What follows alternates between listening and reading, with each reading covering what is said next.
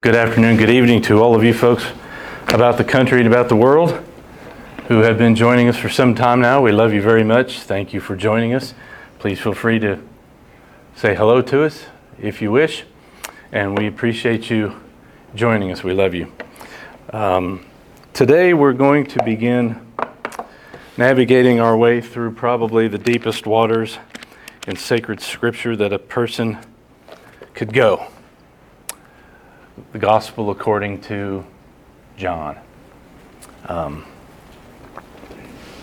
as we do have folks watching and listening throughout the world, please pray for the proclamation of this gospel here and for the proclamation of this gospel for everyone who is watching and listening locally and particularly the world over. This is one of the most, I don't want to elevate one book of the Bible above another. You should never do that. But folks, this is most certainly one of the most important books of the Bible that you can teach, that you can proclaim.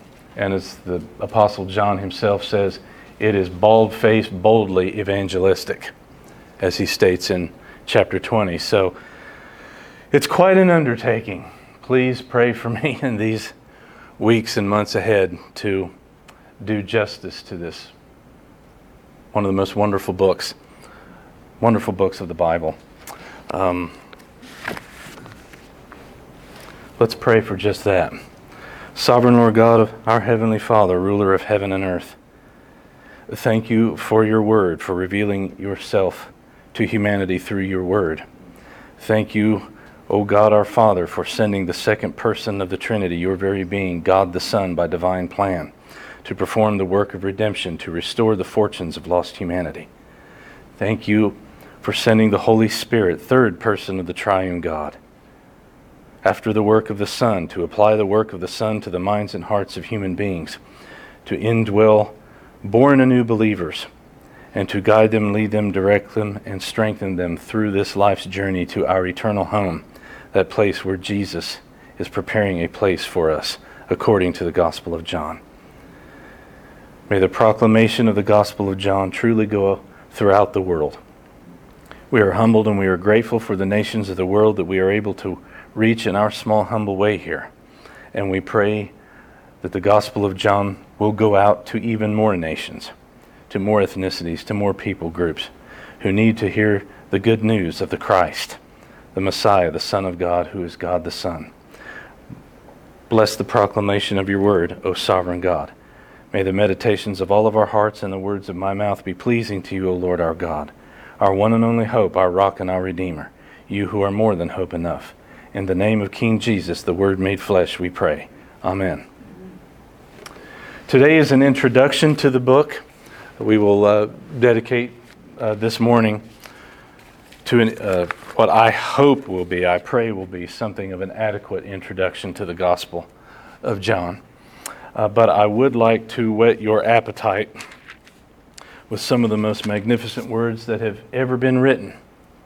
The prologue to the Gospel of John. So would you stand with me, please?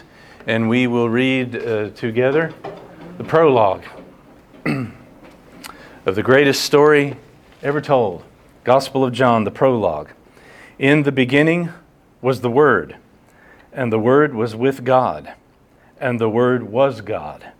He was in the beginning with God. All things were made through him, and without him was not anything made that was made. In him was life, and the life was the light of men.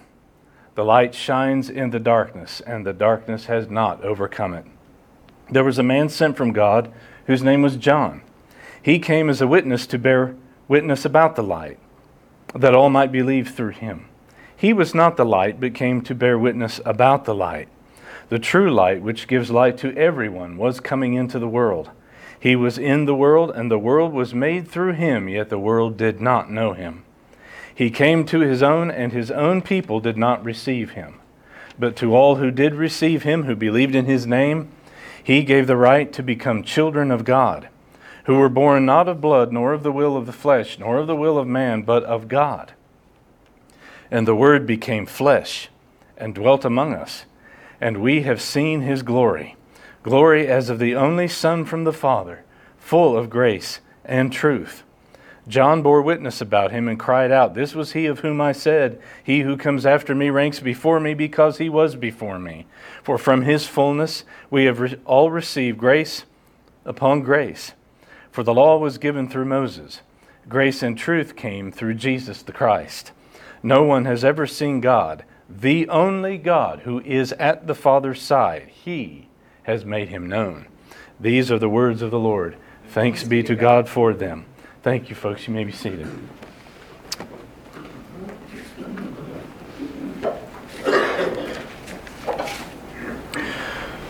So what we just read are some of the greatest words ever written, ever penned, ever taught, ever proclaimed. God revealing himself through the human author, the Apostle John. Some of the deepest theological water that you will ever sail through in this life. The most magnificent words ever written, revealing the greatest and most profound truths that a human being will ever be confronted with.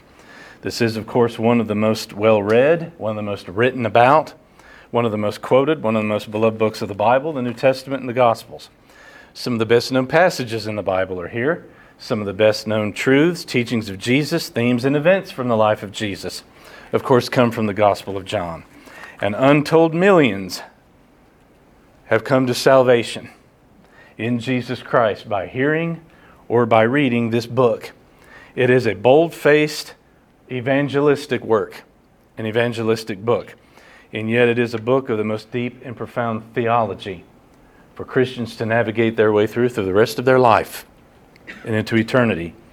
John has been said to be, by many, to be the most quote-unquote spiritual or deeply theological of the Gospels, with absolutely no insult whatsoever to the synoptic Gospels, Matthew, Mark, and Luke, called synoptic Gospels because they are a synopsis of the life and ministry of Jesus.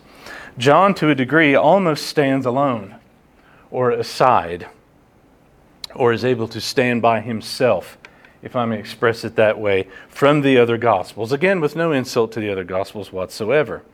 John, if you will find, and I'm sure everyone here is probably fairly familiar with the Gospel of John already, it is quite different. It's somewhat distinct and different from the other three Gospels in some ways. There are events, there are details, there are teachings of Jesus, there are very intimate and important conversations that are recorded in the Gospel of John that do not appear in Matthew, Mark, and Luke. And yet, there is absolutely no contradiction whatsoever between the Gospel of John and the Synoptic Gospels. They harmonize each other perfectly. There's no contradiction. They all beautifully complement one another, and together they form the full account of the Christ, or the Gospel, the Evangelion, the good news concerning the Christ, the Messiah. John's Gospel does not begin as the other Gospels begin. That's one of the most wonderful things about the Gospel of John. It does not begin with the genealogy of Jesus, does not begin with the announcement of this baby to be born, does not begin with the birth of Jesus, does not even begin with the public ministry of Jesus. Where does this Gospel begin? In eternity. In the beginning. In eternity past, when there was only God, Father, Son, and Holy Spirit, before by divine power and authority and decree God spoke the universe into being. It begins in the beginning with Christ as God the Son in eternity past before creation. Do you notice what John is inspired to do here? John chapter 1 verse 1 is really something of a restatement of Genesis chapter 1 verse 1. John is also distinctive for all of Jesus' great I am sayings. I can't wait to get to those. Jesus' distinct teachings referring to himself as the I am. Therefore, I am the bread of life. I am the true vine. I am the sheep gate. I am the resurrection and the life. In Jesus' great I am sayings, he is telling us that he is the great I am, who revealed himself to Moses and ancient Israel in the time of the Exodus. He is the great I am in the flesh, as promised, as prophesied, from Genesis chapter 3. And each of these great I am sayings tells us something very profound about the character, the nature of God himself, and about the Messiah, who is not only human but divine, the Son of God, who is God the Son, his work, his person and his work, his place in the divine plan for this world and for all that is in it. By the by, one of the good reasons to go through the Gospel of John is, of course, Christians are constantly challenged with the deity of Christ, not only his full humanity, but his deity.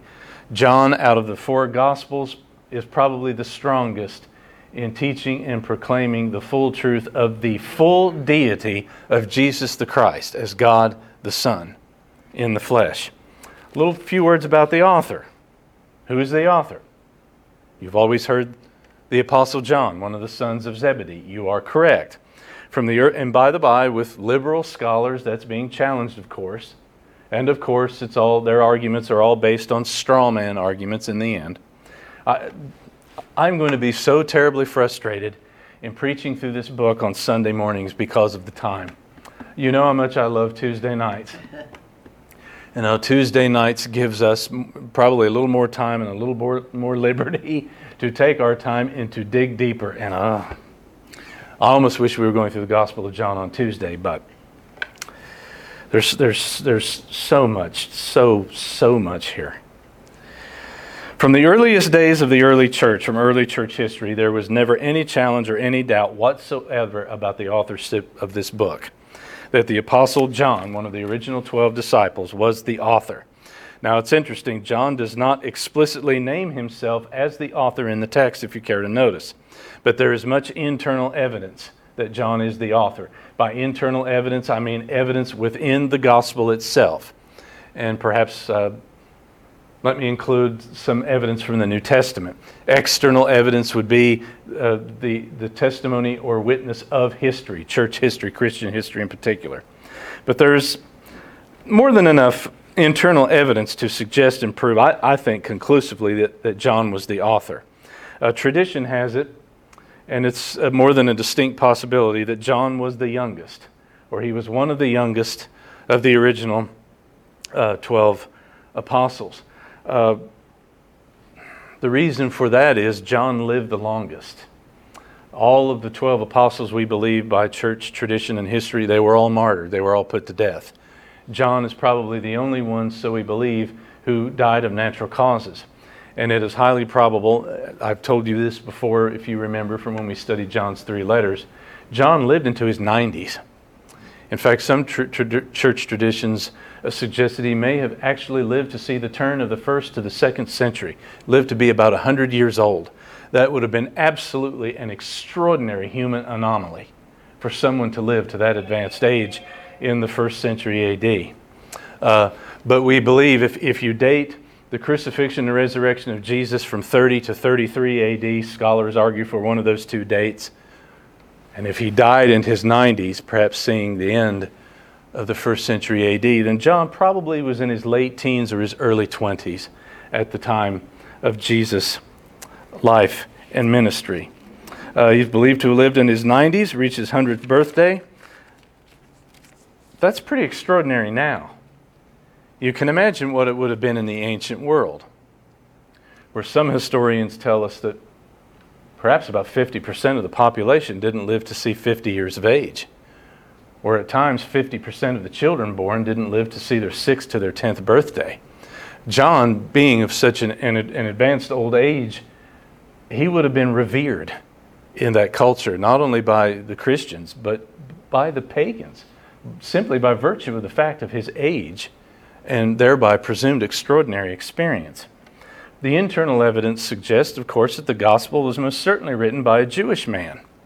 The man who was familiar with Koine Greek, probably to some degree, as well as Hebrew or Aramaic. He was certainly a native of Galilee and Palestine. He had to be absolutely, for certain, an eyewitness to the life and ministry of Jesus. He was a man who was certainly one of the original 12 disciples. He had very intimate knowledge of Jesus, and even some of the private conversations that Jesus had with numerous persons. The Gospel of John, it's interesting, he only refers to himself as an eyewitness to Jesus in this Gospel. And he refers to himself as who? You remember? The disciple who Jesus loved. The disciple who Jesus loved. Chapter 13, verse 23, chapter 19, verse 26. It was always, from earliest church history, an accepted fact, John, the son of Zebedee, the son of thunder, if you remember his nickname, that Jesus himself gave him. He was the author. This also comes from, let me give you just one instance of early church history. Eusebius, Polycarp, Papias, in particular Polycarp. If you don't know of the early Christian martyr Polycarp, look him up and read his biography. Read his witness and testimony. It's a wonderful read. You'll be the better for it. He was a very important early church father and an early church leader. He's also one of the most important and influential of the early church martyrs to die for the faith under Roman tyranny. And Polycarp actually knew John. He was a disciple of John. He was converted under John's ministry, and he maintained, and others for the rest of his life and theirs, his close associates, that John was most certainly the author of this gospel. And they learned from John's knee before he died. Date and place of the writing of the gospel. We can't be absolutely precise as to the date when John wrote this letter. There's about a 50-year window where it was possible that John in his older years, his middle age or even elderly years, wrote the gospel.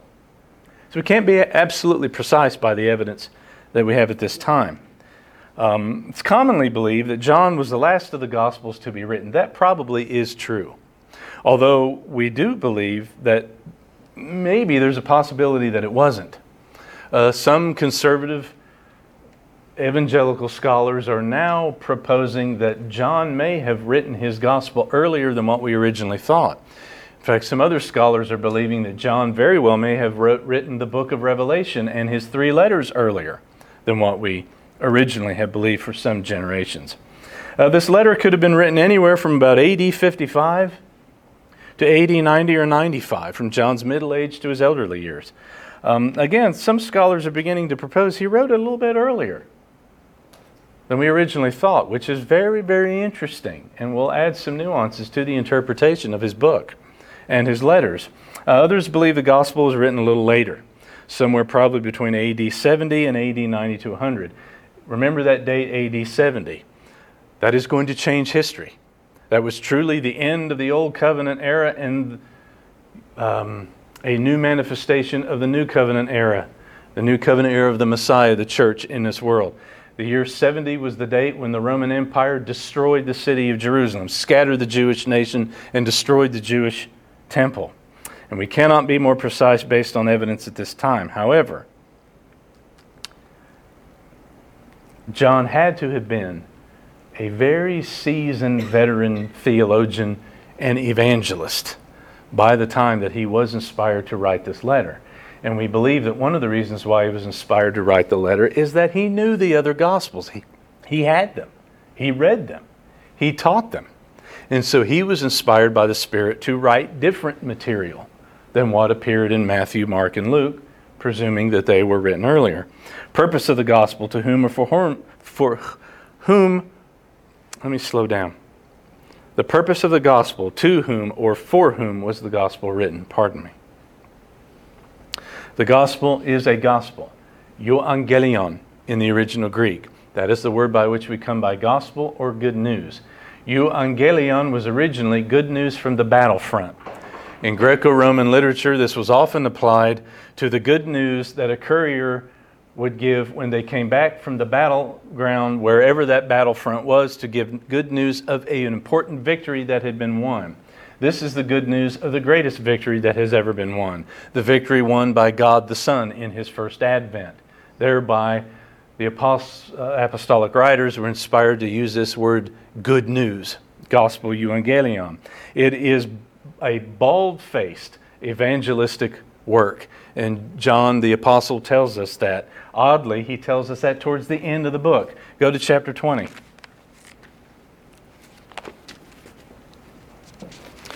John chapter 20, verses 30 and 31. Towards the end of the book, oddly enough, he gives you the very purpose of the book. Now Jesus did many other signs in the presence of the disciples, which are not written in this book. Here it is. But these are written so that you may believe that Jesus is the Christ, the Son of God, and that by believing you may have life in His name. Also, this gospel was written for very deep truth theology concerning the person and work of God. You find the Trinity in this book. But specifically, he teaches the truth of Jesus, the Messiah, the Son of God, and his work. So this book was written to evangelize, but it was also written to teach very deep truth to all Christians, to people who already were Christian believers. And the fourth gospel doesn't say specifically where John wrote it, although you might be, we just finished the book of what? Ephesians. Tradition has it that John wrote this gospel in the city of Ephesus. Much of his adult life and his senior life was lived in the city of Ephesus. Some folks have suggested Antioch in Syria, Alexandria in Egypt maybe, back in Palestine. But probably the traditional belief is that John wrote this gospel while he was living in Ephesus. And this is supported by the early church fathers. Most of them said John was living and working and ministering in Ephesus when he wrote the gospel. Let me give you something from the English Standard Version Study Bible, which gives you please get that study Bible and study along. Absolutely magnificent information and study notes in the study Bible on the Gospel of John. The Gospel of John was written by the Apostle John, the son of Zebedee, a Palestinian Jew and a member of Jesus' inner apostolic circle during his earthly ministry. John's original audience consisted of both Jews and Gentiles living in the larger or greater Greco-Roman world in Ephesus and beyond towards the close of the first century A.D. John frequently, you'll find this interesting as we go through the book, he explains Jewish things for non-Jewish people. He frequently explains Jewish customs and Palestinian geography. He also translates Aramaic terms into Greek, showing thereby an awareness of all of his non-Jewish readers who are going to be reading this or hearing this. He also presents Jesus as the Word made flesh against the backdrop of Greek thought, and more upon that when we actually study the text. He is confronting Greco-Roman religious thought, and he is confronting Jewish religious thought head on in describing Jesus as this Logos, who is en arche, in the beginning, who was with God and who was God. Very important. But John also shows awareness of Jewish readers as he demonstrates Jesus is this prophesied Jewish Messiah. He is the fulfillment of all the Old Testament themes. He is the Son of God sent from the Father to reveal the one and only true living God, and the one and the only one who can provide eternal life and true redemption for humanity. The purpose statement that we just read, chapter 20, 30, and 31, makes it appear that John wrote, obviously, with evangelistic intent. However, the depth of his teaching in this book shows he not only wants readers to come to initial saving faith in Jesus, but he wants them to grow into a very rich and very well-informed faith. John's central contention is that Jesus is God.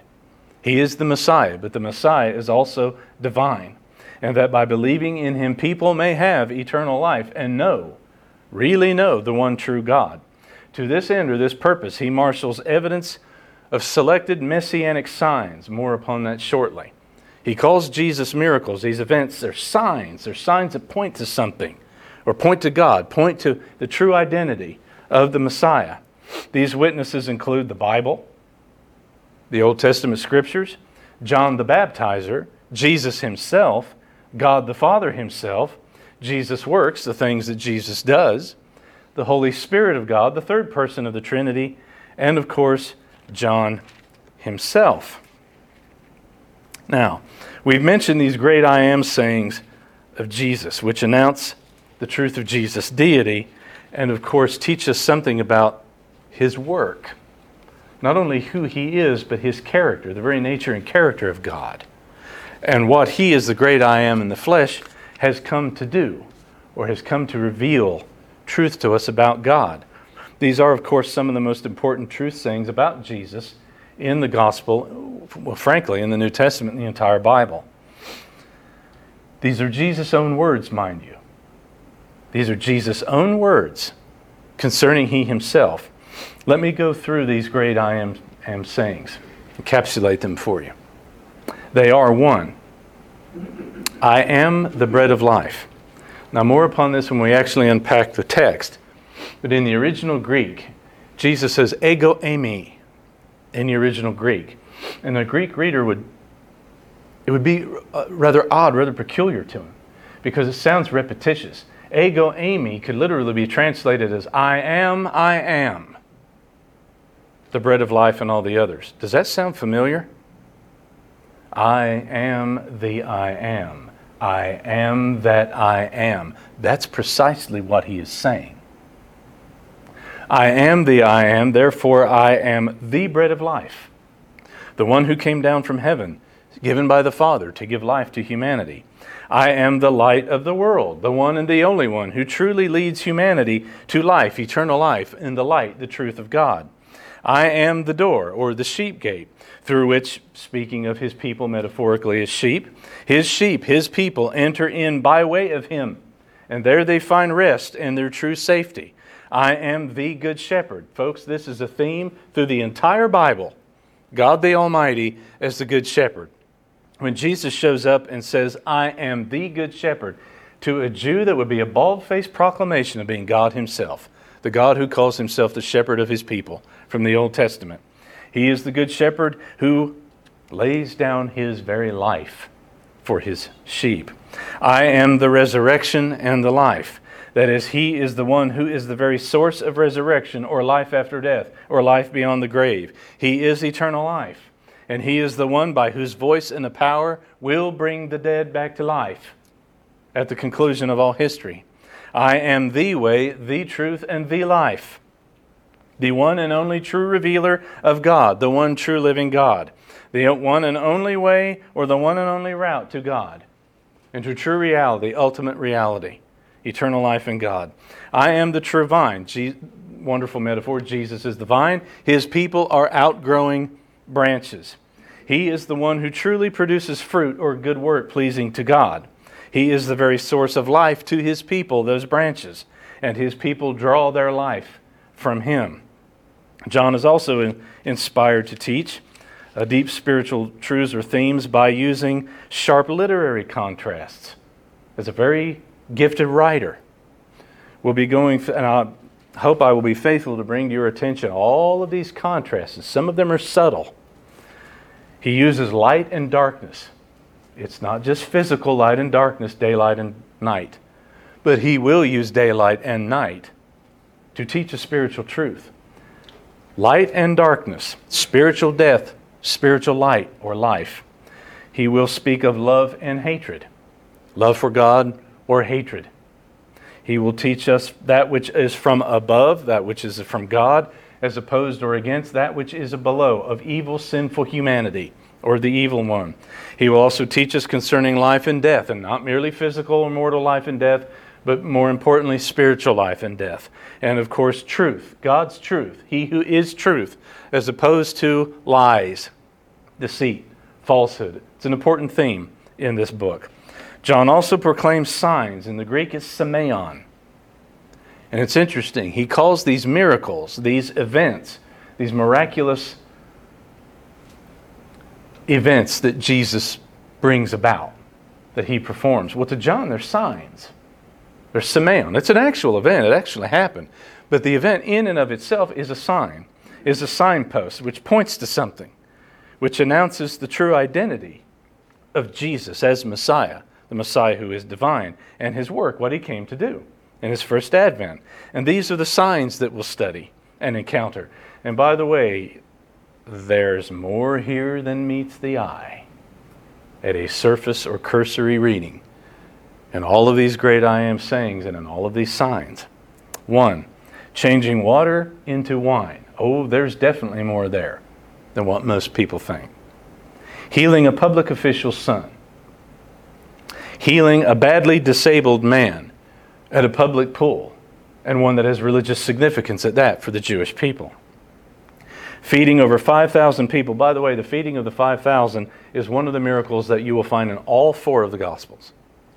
Feeding over 5,000 people with a comparatively minuscule amount of food, proving himself to be what? The Creator. The Creator who is provider. Many of these miracles are actually an act of creation. proving that he was the one in the beginning who was responsible for everything that exists, as John told us in the prologue. Of course, walking on water, commanding the forces of nature. Who can do that but God himself? Healing a man born blind. Now, Craig Keener is a good Bible commentary. He's one of those wonderful Bible commentators that throws a lot of history into it, or the culture of the time. And he claims that absolutely nowhere in the history of antiquity, absolutely nowhere in the history of the world, was there ever a miracle worker who claimed to be able to completely heal or restore a person with this kind of disability from the time they entered this world from their mother's womb. Born this way. And of course, raising his dear friend Lazarus from death itself, proving that he has the power of life and death in his spoken voice and in his hand. Now, some wish to include, and some the greatest sign of all as being the resurrection. Many theologians believe that we should put the resurrection by itself and the camp all by itself. That's more than a distinct possibility. But other theologians like to say, well, no, this is one of the signs. We should include this in the signs. The resurrection of Jesus himself from the dead, the conqueror of all hell and death, revealing his identity, obviously, as God the Son. So the Gospel of John's... How many people in here love the Gospel of John? I thought so. Oh, you don't? Well, you're going to. And there's thousands of people out there who love the Gospel of John. It is a dearly loved book. And one of the reasons why folks love it, and I think you will agree, is that we have some of the most important, some of the most intimate and personal conversations between Jesus and other people in this Gospel. Some of the most important conversations ever had in public or private are all faithfully recorded in the Gospel of John.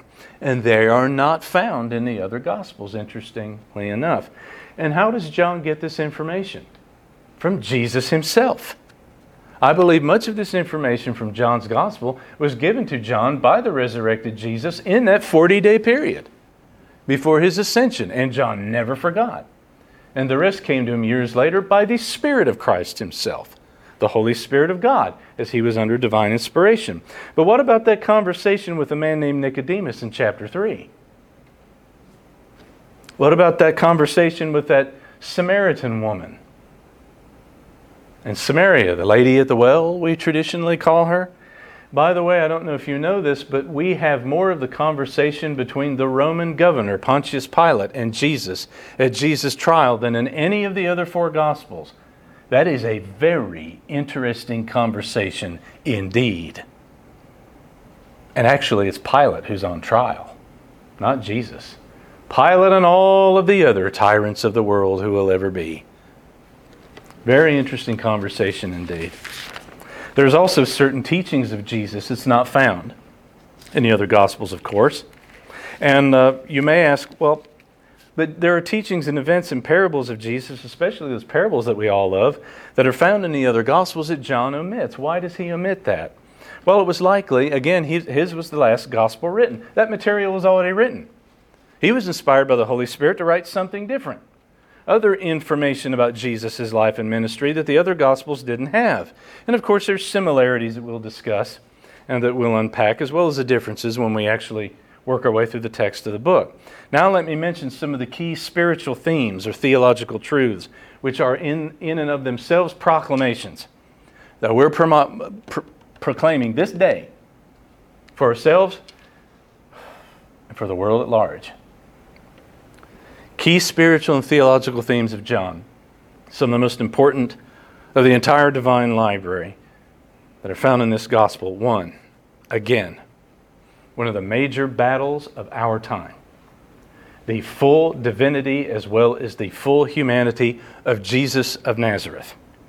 If you ever want a book in the Bible to take people to prove to them that Jesus is the Son of God, who is God the Son, this is the book. I've told you this anecdote before, but these things do matter. Shortly after I came up here, and thank God I was really being introduced to biblical Greek. God will make things happen. I was put in the path of a lady who was, I believe, Jehovah's Witness, who denied the deity of Jesus. and she tried to deny the deity of Jesus from the Greek of the prologue of the Gospel of John. And I stopped that poor woman dead in her tracks, and I said, ma'am, the entire point, the entire theme in the original language of the prologue of the Gospel of John is that Jesus Christ is God the Almighty, the second person of the Trinity, the one true living God in the flesh. That's the whole point to that prologue. En arche en hai logos, and I went on to explain it. And she realized, oh, I'm in over my head. Somebody who really does know that biblical language. And I said, ma'am, I don't mean to insult you. But wherever you receive that information that the prologue of John denies the deity of Jesus, you have been sadly deceived. Someone is lying to you or speaking to you out of complete ignorance. In the original language and in any language that it's translated into, if it's faithful to the original Greek, the entire point is that Jesus Christ is divine, the greatest and ultimate manifestation of God to humanity. That's the entire point. He is the eternal Son, the second person of the triune God, the Word made flesh, the long-promised anointed one, promised from shortly after humanity rebelled against God and the dawn of creation. Number two, as the eternal God, He existed before the creation of the world, therefore He is the creator of the world. God the Father's agent in creation. Number three, Jesus is the Old Testament Messiah, the Son of God, the Son of Abraham, the Son of David, the seed of the woman, the fulfillment of all of those Old Testament prophecies. 5, Jesus is the great I Am who revealed Himself to the prophet Moses in the burning bush in the days of the Exodus. 6, Jesus the Son sent by the Father. He is the one who truly reveals the Father and reflects the Father. Remember what Jesus says to His disciples? When you have seen me, you have seen the Father. I and the Father are one. One in nature, one in essence, one in being. Another theme. Jesus is the fulfillment of Old Testament Israel itself. Everything that Israel was supposed to be, Jesus was. Everything that Israel was supposed to do and failed to do, Jesus did. Everything that Israel was supposed to be in this world and failed to be, Jesus was. And is successfully. He fulfills all of the Old Testament imagery, all of the Old Testament festivals, institutions, even the temple itself. When Jesus arrived in the flesh in this world, He is the real temple in this world, not Herod's temple that took a generation to build. Can you see how excited I get about this book? Jesus is the one and only true source and giver of eternal life. That bumper sticker coexist is a lie. I am the way, I am the truth, I am the life, according to Jesus. Gospel of John, chapter 14. Another theme, those recorded miracles and conversations and teachings and events do show Jesus' true identity as God and Messiah. Number 10, the witnesses in this gospel who testify to who really Jesus is, the Messiah, who is God. He is a visitation from God and God the Son incarnate. Another theme, the Trinity. Out of all of the four Gospels, you probably find more teaching about the Holy Spirit of God, the third person of the Trinity, and God as a triune being in the Gospel of John. Father, Son, and Holy Spirit are all mentioned distinct, and yet all are taught as one being, totally united, not only in their person, but totally united in their work of revelation, revealing God to humanity and redeeming humanity. Another theme, Jesus' sacrificial death is the one and only very true basis of human salvation. There is no other way. No other prophet, no other religion, no other worldview, no other philosophy. Jesus' sacrificial atoning death is the one and only basis for human salvation. To be reunited to the one and only Creator, Redeemer, God. No good works will get you there or accomplish that in any way, shape, or form whatsoever. No do-gooderism, no social gospel, no justice warrior this or that, no political this or that, no other philosophy, none. Only He who is the way, the truth, and the life. Salvation is obtained only by saving faith, true, genuine, saving faith in Jesus alone as the Son of God, the Savior of the world. Another theme, Christ's people, His sheep. All believers can and should experience the blessings and the benefits of their salvation in this life as well as in the next. You should be experiencing some of the blessings and benefits of salvation and eternal life in Jesus Christ our Lord in this life, in the here and now, on your way to eternity, your ultimate destiny and destination. Another theme, believers in Jesus Christ are called by God. Now this is going to rankle some folks. The complete and total sovereignty of God and human salvation is proclaimed in this book. And yet human responsibility is also proclaimed in this book. And they are not contradictory, they are compatible. You are called by God if you come to God. And I can hear folks saying right now, in some measure of pride, but I made the right decision. I chose Him. You chose Him because He first chose you. And you chose Him because He gave you the ability to choose right in the first place. Believers in Jesus Christ are called by God, and called by God to carry on with Jesus' mission in this world until He comes back. That mission is to spread His gospel, proclaim His name, His good news, and establish His church and His kingdom in this world until His return.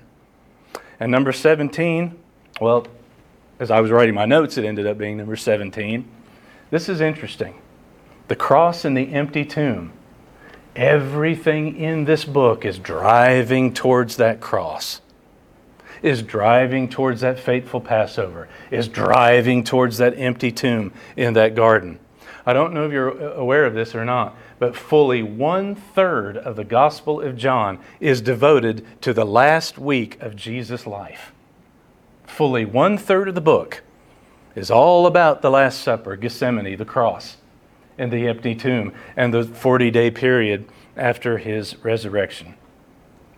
18, lest we forget, and we should not forget, the person and work of God the Holy Spirit is powerfully taught in this gospel and from the words of Jesus Himself.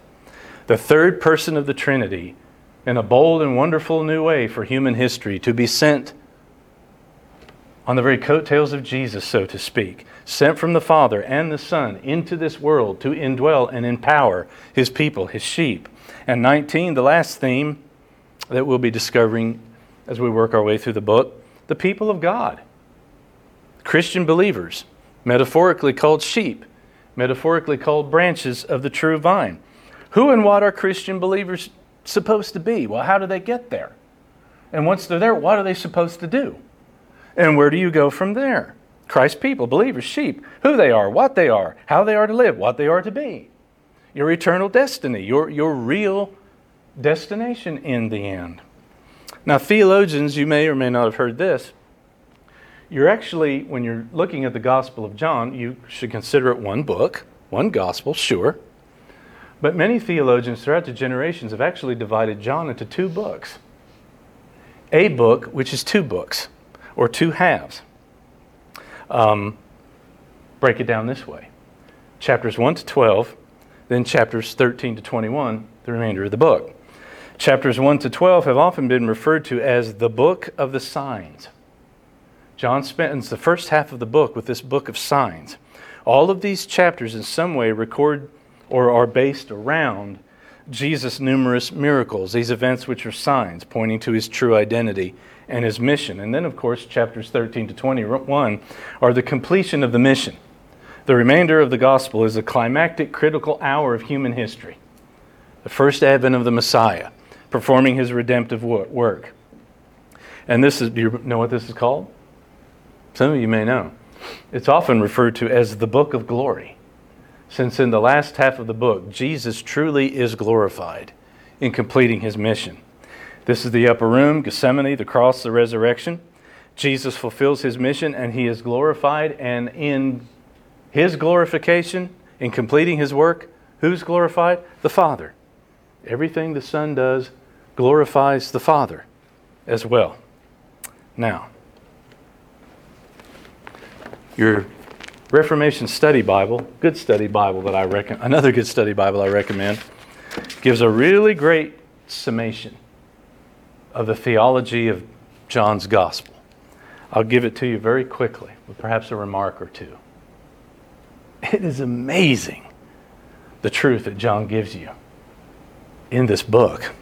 And in some very, very, what looks at a cursory reading or a surface reading, a simple event, or a simple in that, well, we've heard this miracle of Jesus 1,000 times. You need to hear it all over again as if for the first time. And dig a little deeper. This is a great encapsulation of John's theology. In the sovereign mercy and grace of God, the salvation of Christian believers can actually be traced back to before the creation of the universe in the eternal purposes of God the Father, the Son, and the Holy Spirit. Those who will, in time, over the course of history, pass from spiritual death to life through faith, already belong to the Father, who by divine plan has given them to the Son. The Son, in turn, voluntarily lays down His life in His mission upon this earth for His people, His sheep. And He secures all of those whom the Father has given to Him, so that not a one of them will be lost. Jesus knows and calls His sheep by name, and when they are called, they will recognize His voice, and they will follow Him. When people do not believe in Jesus, it is because they are not among His sheep. They are of the darkness, of the evil one, and are in rebellion against God.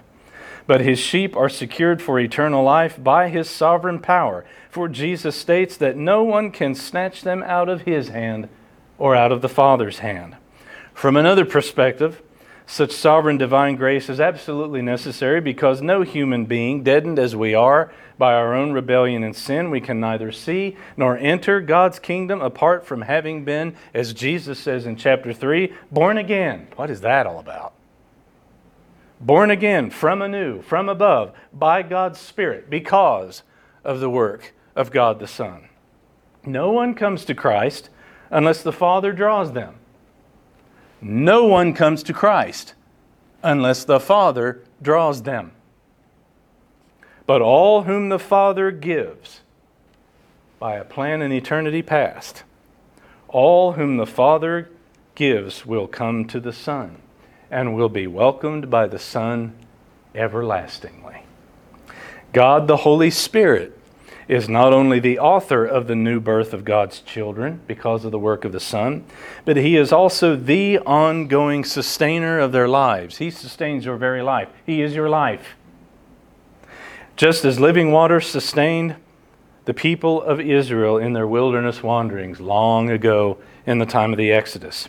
After His resurrection from death, Jesus gives His Holy Spirit in a fresh and exciting new way as never before to His people, in fulfillment of the prediction of John the Baptist and in fulfillment of Jesus' own promise the night before His crucifixion.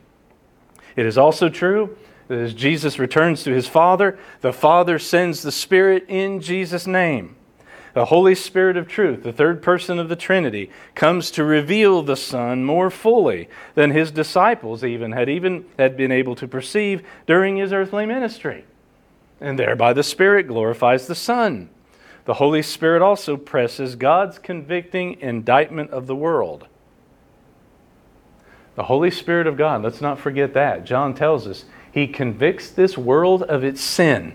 He confronts this world with its sin and rebellion against the Creator God.